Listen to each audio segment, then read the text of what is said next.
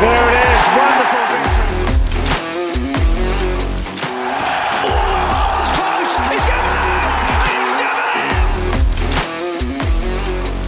Hello and welcome to Endless Summers, an Australian Test cricket history podcast. Season 2, Episode 11, 1910-11 vs South Africa, Hills of Runs. With the victorious Australians returning from England, the Sheffield Shield season of 1909-10 was able to get underway with the state sides at close to full strength. The Shield was won by South Australia for the first time in 16 years, their second victory overall. South Australian captain Clem Hill, who had skipped the 1909 Ashes, was in outstanding form, scoring 609 runs in only 3 matches. His 3 centuries were all big ones, with scores of 176, 205 and 185 in the first innings of each game. The bowling of South Australia also excelled. 1909 tourists Whitty and O'Connor took 15 and 14 wickets each, but the addition of former England player Jack Crawford gave them an edge. Crawford had moved to South Australia after a dispute with his county Surrey. In the 3 matches he played, he took 20 wickets, including 7 for 92 in the second innings of their away match against New South Wales, followed by an unbeaten 73 that gave South Australia the win that secured the title for them. Among other 1909 tourists, Armstrong and Bardsley showed continued good form, both averaging 40 for their Shield sides. Following the Shield season, an Australian side visited New Zealand for some first-class matches, including 2 against New Zealand 11s. The New Zealanders had originally wanted the 1909 tourists to visit prior to their trip to England, but the board resisted. The Australian side was led by Warwick Armstrong and featured Test players Bardsley, Hopkins and Whitty. Future Test players Charlie Callaway, Edgar Mayne, Sid Emery and Dave Smith also featured on the tour. The Australians did not lose a match on the 10-match tour, including victories in both games against representative New Zealand 11s. It was the first time Armstrong had led an Australian side, but would not be the last. The next season, 1910-11, was to see the first visit to Australia by the third ever Test nation, South Africa. The tour by the South Africans was a key part of the deal struck by the Australian delegation to the International Cricket Conference in order for them to agree to the triangular tournament that would take place in 1912. The board pushed for this tour because it would mean more Test matches, leading to more revenue for the board under the agreements developed with the state associations. The more revenue the board had, the more power it would wield, especially in its battles with the players. Since playing and defeating South Africa 2-0 in the series played as Australia headed home from England in 1902, South Africa had showed definite improvement. The next series that the South Africans had played was in 1905-06, when England toured for 5 tests. The English were fresh off their convincing Ashes win in 1905 and, although the team was not as strong as the side that had won the Ashes, it was still expected to handle the South African side, as all English sides had done before. However, this did not reckon with the first great development in South African cricket, the googly. Reggie Swartz, who had played for Middlesex, had learned how to bowl the googly from its creator, Bernard Bosanquet. Taking this back to South Africa in 1904, he had taught the delivery to others, including Aubrey Faulkner, Bert Vogler and Gordon White. With this cadre of googly bowlers, the English were destroyed by their own creation 4-1. The first test was a 1-wicket victory for the South Africans, which was their first victory in tests, a 93 not out from Dave North seeing them home. The other 3 victories were by much larger margins, demonstrating that South Africa would be taken far more seriously as a Test nation from now on. A tour of England for the South Africans followed in 1907. Whilst not the first tour of England by a South African side, it was the first where tests were scheduled. With more players to choose from, the English sides were much stronger than those that had visited South Africa, and the tourists lost the series 1-0, with the 2 draws being dominated by England. Despite the test result, the tourists won 21 of 31 matches on tour, and Schwartz and Vogler were recognised as Cricketers of the Year by Wisden. Another English touring side visited South Africa as the Sheffield Shield season of 1909-10 was taking place. Again, this was not the best side England could produce, but did feature players of the quality of Hobbs, Rhodes, Blythe and Woolley. The South Africans were again successful at home, winning 3-2 in the test matches. Aubrey Faulkner announced himself as a class player, leading the batting averages with 545 runs at 60, whilst also taking 29 wickets at 22 with his leg breaks and googlies. Vogler claimed 36 wickets as well, although the other googly bowler Schwartz struggled. The South African home test, though, was still being played on matting carpet stretched out over a field rather than a grass pitch. This gave him an advantage against tourists unfamiliar with the surface, but also meant that he did not have as much experience on the sort of pitches that they would face in Australia. After some disagreement over the money that the South Africans would be entitled to for touring, the schedule was decided for the inaugural visit by the Springboks, playing for the first time as a unified nation, as the 4 colonies had united earlier in 1910. The South Africans were able to put together as close to as strong a team as possible for the tour. The major absence was that of Gordon White, one of the googly bowlers, as well as a batsman who had scored over 500 runs in the 1905-06 victory due to work commitments. A team of 15 was selected, led by their wicketkeeper Percy Sherwell. The three other googly bowlers, Faulkner, Shorts and Vogler, all toured. Batsmen Hathorn, Norse and Sinclair had all played against Australia in 1902, with the latter having scored 2 centuries in that series, although his run scoring had since declined.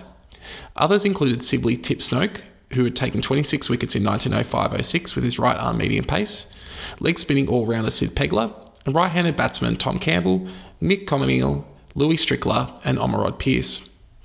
The 15th member of the squad had been the best player that had featured against the Australians in 1902, Charlie Llewellyn. Llewellyn had taken 25 wickets at 17, as well as scoring a 90 in that series, but had not featured for South Africa since due to issues surrounding his heritage and the general racism that was already a major feature of South African cricket, although Australia was not immune to these attitudes either, particularly when it came to Indigenous cricketers. Llewellyn had been a feature of Hampshire in the year since, being one of Wisden's Cricketers of the Year in 1910, but left the county after that year. This meant he was available for the Tour of Australia and he accepted an invitation. The South Africans arrived in October, playing their first match in November against the current holders of the Sheffield Shield, South Australia. It started inauspiciously, with the visitors being bowled out for 133. They managed to only concede a 50-run lead though, as Schwartz took 6 wickets. This was then followed by an innings of 507, with Stricker scoring a century and Norse an unbeaten double. The locals were then bowled out cheaply, with Schwartz taking another 5 to make it 11 for the match, giving the tourists a winning start. The promise of the first match didn't play out though. They lost to Victoria by 5 wickets, followed by a 3-wicket loss to New South Wales, where young New South Wales all-rounder Kellaway took 5 wickets in the first innings. They bounced back by beating the weaker Queensland side by 122 runs before drawing a match against an Australian 11 in Brisbane. When selecting their side for the first test, taking place in Sydney in early December, they chose Pearce to make his test debut, leaving out Commingle, Campbell and Pegler, whilst Hathorn had fallen ill after the first 2 matches and would only feature intermittently on the tour from then. With the retirements of Noble and Lever, the Australian selectors had some choices to make to determine the lineup for the first test. From those who had played in the last test of 1909 against England, Trumper, Bardsley, Ransford, Armstrong, McCartney, Carter and Cotter were all retained. Left-armer Bill Whitty, who had been on the tour but only featured in the first test, was also brought in, whilst fellow South Australian Algie Gears played his first test since the 1905 Tour of England. Kellaway, who had gained attention through steadily improving performances in Shield cricket, was then chosen to make his debut. The final space went to the man who had skipped the 1909 tour for family reasons and would be chosen to take up the captain's mantle, Clem Hill. Clement Hill was born on the 18th of March 1877 in Hindmarsh, South Australia. The son of H.J. Hill, who was the first person to score a century at Adelaide Oval, Hill grew up in a cricket-mad household. He was one of 16 children, 8 sons and 8 daughters, with 6 of the brothers playing first-class cricket for South Australia. An all-round sportsman, his score of 360 in an inter-college match in Adelaide in 1893 put him on the path to cricket success, debuting for South Australia that same year. His score of 150 against a touring English side saw him make Harry Trott's team for the 1896 Tour of England, where he made his test debut. He finished 3rd on the tour averages that season and established himself as a fixture of Australian sides from then on. The left-hander was able to score effectively all around the wicket and had large reserves of patience, which made it difficult for bowlers to dismiss him. Despite skipping the 1999 tour, no batsman in the history of Test cricket had scored more runs than the 32-year-old Hill, and he was the obvious choice to lead the Australians upon the retirement of Noble. Hill made the perfect start to his captaincy career, winning the toss and choosing to bat on a hard, flat pitch. Trumper and Bardsley opened for the Australians, whilst Llewellyn and Sinclair began for the tourists. Both batsmen began with boundaries, with Bardsley cutting Llewellyn and Trumper clipping Sinclair off his legs. There was little threat from the bowling as the Australians started compiling their total. The score reached 43 with a blazing drive from Trumper off Llewellyn, leading to the first bowling change with Schwartz coming on. Bardsley hit him for 2 boundaries, but the next over cut Sinclair to point where Llewellyn ran out Trumper for 27. The first Australian wicket was down with a score of 52, with the Australian captain coming to the crease. Soon after Hill's arrival, Vogler replaced Sinclair, meaning 2 googly bowlers are in operation. However, on a hard turf pitch, their threat was less pronounced than in other conditions. Both batsmen were able to score freely, able to read the variations comfortably off the pitch. The score rose quickly, reaching 100 after only 65 minutes of batting, with Bardsley bringing up his half-century. Faulkner was also given a turn at the bowling crease, but had the same impact as his compatriots, with Hill hitting him for boundaries in consecutive overs. Hill was able to reach his own 50 at a run a minute as lunch approached, with the Australians going to the break at 1 for 147, with Bardsley on 61 and Hill 55. Following lunch, Hill quickly passed Bardsley's score. He had complete confidence in his ability to read the length, jumping out and smothering Vogel's and Schwartz's balls with ease. Boundaries came rapidly at both ends, so much so that 200 came up in under 100 minutes. The race for the individual century between the two batsmen was on, with Bardsley winning when he drove Sinclair to the boundary, giving him his third century in as many innings after his effort at the Oval in 1909. Faulkner was brought back, but Hill struck him for 8 in his first over. In Faulkner's next over, Bardsley, who was on 111, struck a ball to Zulch at square leg, who dropped the chance after misjudging the flight of the ball. Hill brought up his own century soon after, to loud applause. The partnership had already broken the record for the second wicket, 174, set by Alec Bannerman and JJ Lyons back in 1892. The Australians' total went to 276 before Sherwell turned to the debutant Pearce, the seventh bowler used. Pearce bowled a rank half-tracker to Bardsley, who missed it and was bowled off his pad for 132, made in 2.5 hours with 16 boundaries. The partnership between Hill and Bardsley had put on 224, second only in total highest partnership to Hill's effort with Hartigan in 1908. Gers joined his fellow South Australian Hill, who should have been out soon after, but Sherwell missed a simple stumping opportunity. Hill then hit Pearce for 2 fours in an over, whilst Gers quickly moved into double figures, taking the Australian total past 300. They continued in this vein with little difficulty all the way to tea, with Australians going to the break at 2 for 355, with Hill on 152 and Gers 38. Following tea, Norse and Faulkner started for the South Africans. Gers took his score to 46 when he hit Faulkner out to Pearce on the boundary. Pearce missed the catch, with the ball rolling into the boundary to give Gers his first Test 50. The team 400 came up whilst both batsmen attacked Norse in particular, taking 13 off 1 over. However, Gers then fell, with Pearce claiming his second wicket when he bowled Gers for 67, having shared a 144-run partnership in only 64 minutes with his captain. Hill moved his score onto 191 before a Yorker from Pearce finally ended his innings. He had batted for 200 minutes and hit 18 boundaries in bringing up his highest Test score, making an imperious start as Test captain. Ransford joined the not-out Armstrong, but a mini-collapse followed, with Schwartz bowling Ransford for 11 before doing the same to McCartney for 1, both batsmen bamboozled by the spin. Debutant Callaway survived until the end of the day with Armstrong, as the Australians finished on 6 for 494, with Armstrong into the 40s. Never had so many runs been scored in a Test day.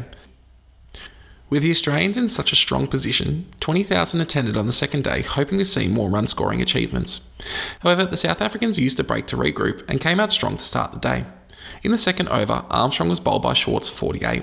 The Australians were now 7 for 499. Carter joined Callaway and took the score past 500, but was then stumped for 5 off Schwartz. In the same over, Cotter departed the same way as Carter for a second ball duck. Last man Whitty hit Schwartz at 3 boundaries in 2 overs before being caught off Sinclair for 15. Not out Callaway had made 14 as the Australians posted a mammoth 528.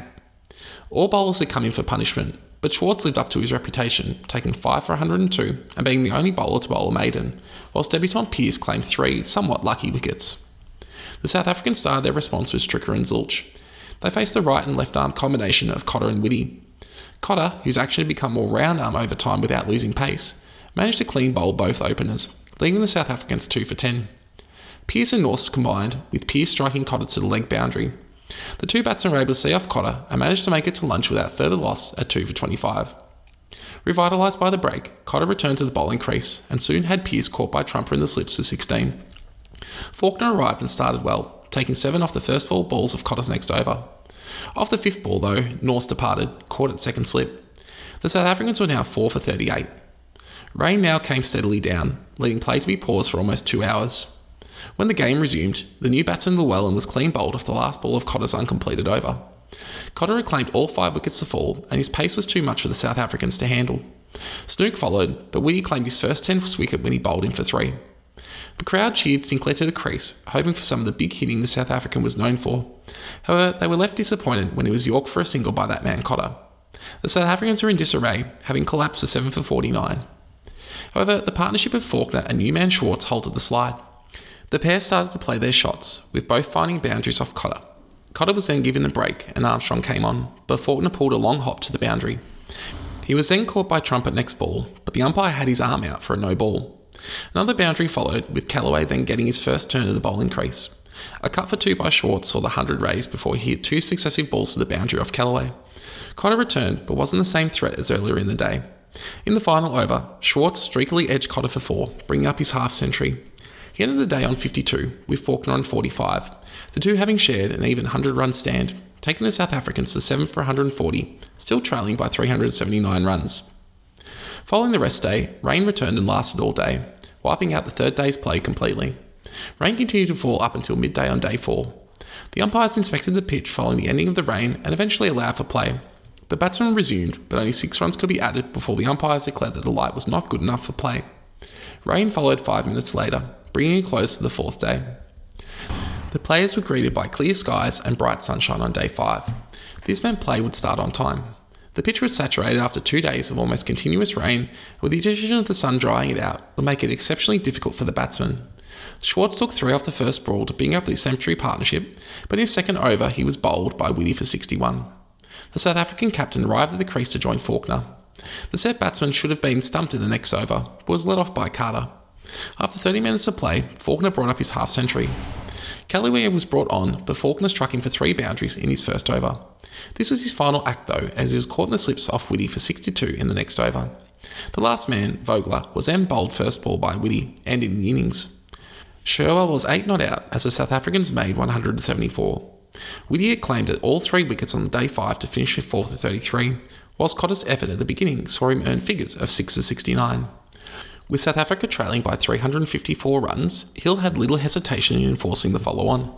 The batting order was changed, with Sherwell opening with Sinclair. Sherwell started positively, cutting Whitty for 4 in each of his first 2 overs before hitting him into the members for 6.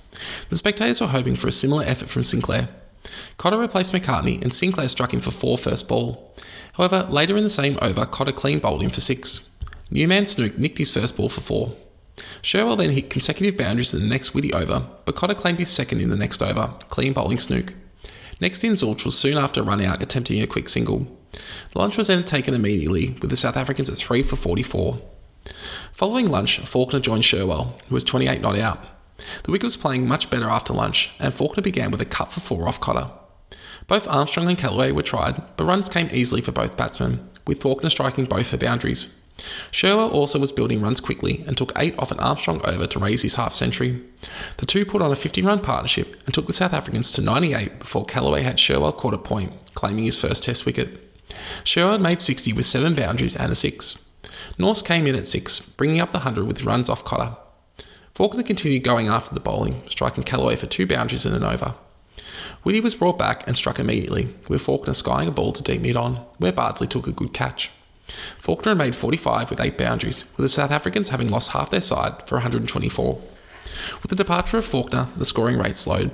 Stricker lasted 20 minutes, but could only manage 4 runs before he was trapped LBW by Whitty. Llewellyn replaced him, whilst Norse was then missed at slip in the next over. The 150 was raised with Norse moving into the 20s, mostly compiled with 1s and 2s. He found more fluency when facing McCartney, clipping him to the leg boundary, whilst Llewellyn found the boundary off Whitty, with the South Africans heading to tea at 6 for 169. When play resumed, Llewellyn added a further 7 runs to his score before he was caught at mid-off off Whitty for 19. Schwartz then departed for a duck, caught behind in the same over. The South Africans were now 8 for 183 as Pearce joined Norse, who had made his way to 39. Pearce batted freely, taking the score past 200 and striking multiple boundaries, although he was badly missed at slip by Trumper. Norse then brought up his half-century. The pair put on 54 runs before Pearce was run out by Gers for 30. Only 3 more runs were added before last man Vogler was bowled by Callaway for a duck, ending the match. Norse ended up undefeated on 64, with South Africa's score of 240, meaning the match ended in innings and a 114-run victory for the Australians. Whitty took another 4 wickets to finish with 8 for the match, whilst both Cotter and Callaway took 2. The South Africans had a series of minor matches before the second test, which was to take place in Melbourne beginning on New Year's Eve. The South Africans made one change, bringing in Pegler in place of Vogler, who had suffered an injured thumb in the first match, whilst the Australians made no change to their winning combination, with leg break bowler Jimmy Matthews made 12th man. Hill once again won the toss, and on a clear day with a hard MCG pitch, he chose to bat. Trumper and Bardsley opened again, whilst Norse and Snook began for the South Africans. The bowlers posed little threat, and the bats were able to comfortably compile runs, moving to 22 before the burst bowling change was made. Pegler replaced Snook and Schwartz replaced Norse, but the score went past 50 before the first breakthrough was made, with Trumper edging a ball from Pegler onto his stumps to be bowled for 34. Hill joined Bardsley at 1 for 59. Getting no assistance from the pitch, Schwartz went for 25 runs in only 4 overs before he was replaced by Sinclair. The 100 came up off the first ball he bowled, whilst Bardsley brought up his half-century shortly after. Hill's first miss hit of the day fell safely between the bowler and mid-off. 7 bowlers were tried in the opening session, but none threatened the batsman, with the Australians going to lunch at 1 for 144, with Bardsley on 74 and Hill 35. Following lunch, the score rose to 160 before Hill, who had only added 4 runs to his total, was bowled by Llewellyn. Gers came in and cut his first ball for 4, but was out in the same over, bowled off his pads. The Australians were now 3 for 164, which became 4 for 164 as Bardsley edged Sinclair into the slips. He had made 85 runs and hit 8 boundaries. McCartney and Ransford combined to add 24 runs, but McCartney then fell for 7, attempting a suicidal run to Llewellyn at mid-off and was caught short of his ground. Hometown hero Armstrong then joined his fellow Victorian Ransford at the crease. They did better than the last few partnerships, with Armstrong cutting his first ball for 4 and second to square leg for 3. The 200 was raised and steady scoring continued to build the total. Ransford brought up a half century and the pair managed to put on 72 runs leading up to tea before Ransford ran himself out for 58 after hesitating on a run. He'd hit 6 boundaries and helped take the score to 6 to 262 at the break. Following tea, Callaway joined Armstrong. The latter was cutting the ball with precision, bringing up his own 50 shortly after the resumption. The score was raised to 309 before Sinclair was brought back, claiming Callaway for 18, smartly caught by Faulkner in the slips. Carter joined Armstrong, who had complete mastery of the bowling, scoring off nearly every ball he faced. That's what made it surprising when he managed to edge one behind to the keeper off Faulkner, as he had middled everything up to that stage. He'd managed to score 75 runs with 5 boundaries. The end came quickly after that, with the final 2 wickets only being able to add 11 more runs. Schwartz and Faulkner claimed a wicket each, with the Australians finishing with a score of 348, a somewhat disappointing total given the nature of the pitch and the ease with which most of the batsmen had handled the bowling. There were still 25 minutes left for the South Africans to bat on the first day. Zulch and Sherwell opened, taking no risks and compiling 17 without loss as stumps were drawn. Following the rest for New Year's Day, play resumed on the 2nd of January. Light rain had fallen overnight, but the wicket was unaffected as play started on time. With Whitty off the field dealing with a boil on his neck, Cotter and Armstrong opened the attack. Sherwell did most of the early scoring, doubling his overnight total and reaching 24.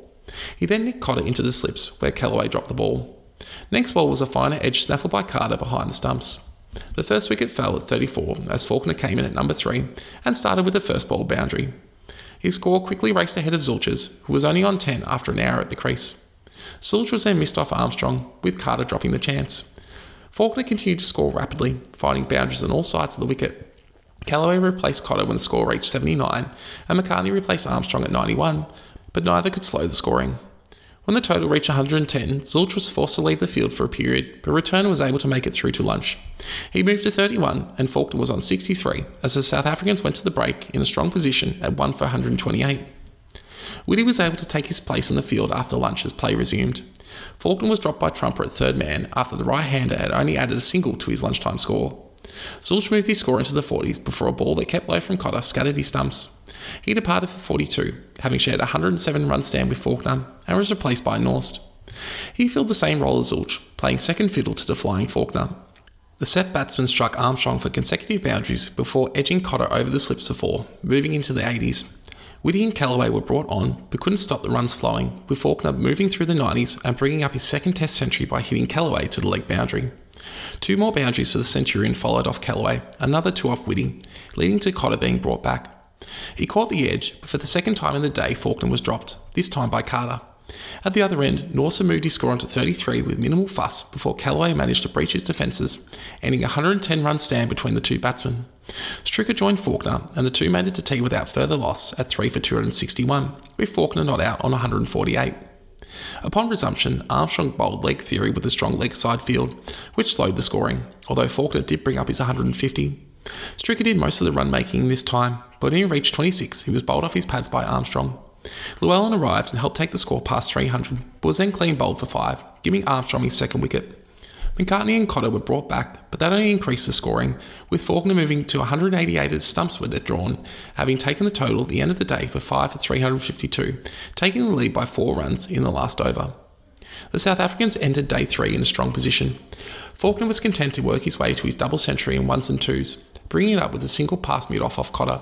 He became the 4th batsman in Test to score a double century after Murdoch, Gregory and Foster. Snook was more aggressive, striking boundaries off both Cotter and Gregory. Another 4 for Snook off Whitty took the total past 400, bringing up his own half-century in the process. Whitty, though, struck in the next over, having Faulkner caught in the slips for 204. He batted for over 5 hours and hit 26 boundaries in compiling one of the greatest Test innings, and he received a standing ovation from the crowd on his departure. The big hitting Sinclair joined Snook at 6 for 402. Sinclair showed his power by striking Cotter to the boundary and quickly reached double figures. McCartney was brought on to tempt Sinclair, but he was patient and waited for the bad ball to strike to the boundary. The two bats were able to make their way to lunch without being separated, with the South Africans sitting at 6 for 439. Snook started after lunch with a streaky 4 over the slips.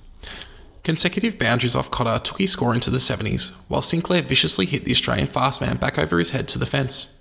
The score moved to 469 before Whitty clean bowled Snook for 77, made with 10 fours. Next ball, Whitty did the same thing to the new batsman, with Schwartz departing for a golden duck. Running out of partners, Sinclair began to hit big, sending Armstrong into the members' pavilion. Armstrong managed to take the 9th wicket by clean bowling Pearce, but more big hits from Sinclair, including another 6 off Armstrong, took the South African score to 506 before Armstrong claimed the last wicket, trapping Pegler leg before for 8. Sinclair was undefeated on 55, having hit 6 fours and 2 sixes. Armstrong finished with 4 wickets, but had gone for 148 runs, whilst Whitty claimed 3 for 81. The Australians started their second innings facing a deficit of 148. Trumper and Bardsley opened, with Trumper racing into the 20s. Bardsley was more circumspect, but a change of bowling to Schwartz saw the first wicket fall, with Bardsley smartly stumped by Sherwell for 14. The second wicket fell next ball, with Hill playing a ball from Schwartz onto his wicket. At 2 for 35, Gers joined Trumper. Despite the wickets falling, the runs flowed freely, with both batsmen going at over a run a minute. Trumper was in full flight, playing all around the wicket and looking to be in his best form. The partnership put on 50 runs in 25 minutes before Gers was out, stumped by Sherwell off Schwartz for 22. Newman McCartney hit a boundary, but then skied a ball off Llewellyn over the keeper's head, with Snook running around from slip to take a smart catch. The Australians were now 4 for 94, still trailing by 54 runs. Ransford joined Trumper, who had made his way to a half-century. The score quickly moved past 100 as the South Africans struggled to contain the scoring. Sinclair was brought on, but Trumper hit his first 2 balls for boundaries before hitting for 6 in his next over. Ransford played second fiddle as Trumper unleashed, racing into the 90s and wiping off Australia's deficit with a cut for 4 off Faulkner. He slowed a bit approaching his century, mainly dealing in singles as he brought up the milestone after 2 hours at the crease, his 6th in tests. Shortly afterwards, Ransford was dismissed, having made a patient 23, skying Schwartz to Sinclair at mid-on. Callaway joined Trumper with the score at 5 for 176. Trumper continued to punish the bowling, taking the score on to 133 at stumps, with the Australian total sitting at 208, leading by 50 runs with 5 wickets in hand. Another fine day awaited play, with the crowd going past 50,000 for the entirety of the test. Trumper and Callaway resumed, with Callaway playing an anchor role whilst Trumper did most of the scoring, adding 26 of the 29 runs scored, taking his total to 159 before he was finally dismissed, chopping Faulkner onto his stumps. He batted for just under 3 hours, hitting 15 fours and a 6, and had given no chances to the opposition. Armstrong joined Callaway, and the two continued to build the total, taking 42 risk-free runs before Armstrong began to attack. He was dropped by Schwartz attempting a big hit, and then played Llewellyn onto his stumps for 24. Carter then became the second golden duck of the innings, skying the first ball he faced and was comfortably caught by the keeper. The Australians were now 8 for 279. Cotter took advantage of some loose balls from Llewellyn, hitting 2 boundaries and taking the total past 300 before it was out to an excellent catch at long on by Commermeal, sub-fielding for Zulch, who was suffering from back spasms. Whitty joined Callaway, and the two managed to add 22 for the last wicket, with Callaway falling 2 short of 50 just after lunch, bowled by Pegler. The Australians finished on 327, with Schwartz and Llewellyn both claiming 4 wickets. The Australians had set the visitors a target of 170 for victory. Considering how batting had been in the match to that point, South Africa was seen as favourites to win and level the series. However, chasing small totals often does funny things to sides, and the South Africans began to wilt under the pressure. Sherwell and Stricker opened, but Cotter trapped Stricker LBW for a second ball duck in the opening over. Faulkner came in at 3, but batted completely opposite to his first innings, scratching around and seemingly afraid to play an attacking stroke. Most runs were coming in the forms of byes as Cotter and Whitty put the strangle on. Sherwell managed to find a couple of boundaries, but was bowled by Whitty for 16. And also managed 2 before Cotter struck his pad and successfully appealed for LBW. Sinclair hit 3 off his first ball, was out for that score in the next over, becoming the third LBW victim, this time to Whitty. The South Africans had lost 4 wickets for 29 runs. New batsman Llewellyn started positively, overtaking Faulkner's score of 6 in only 3 balls. Faulkner managed to grind his way to 8 before he attempted a big shot, but could only spoon Whitty to mid-on. His innings had taken almost an hour to compile, a far cry from his free-flowing first innings performance. Snook replaced him, and for a while things were steady, with the South Africans making to tea at 5 for 62.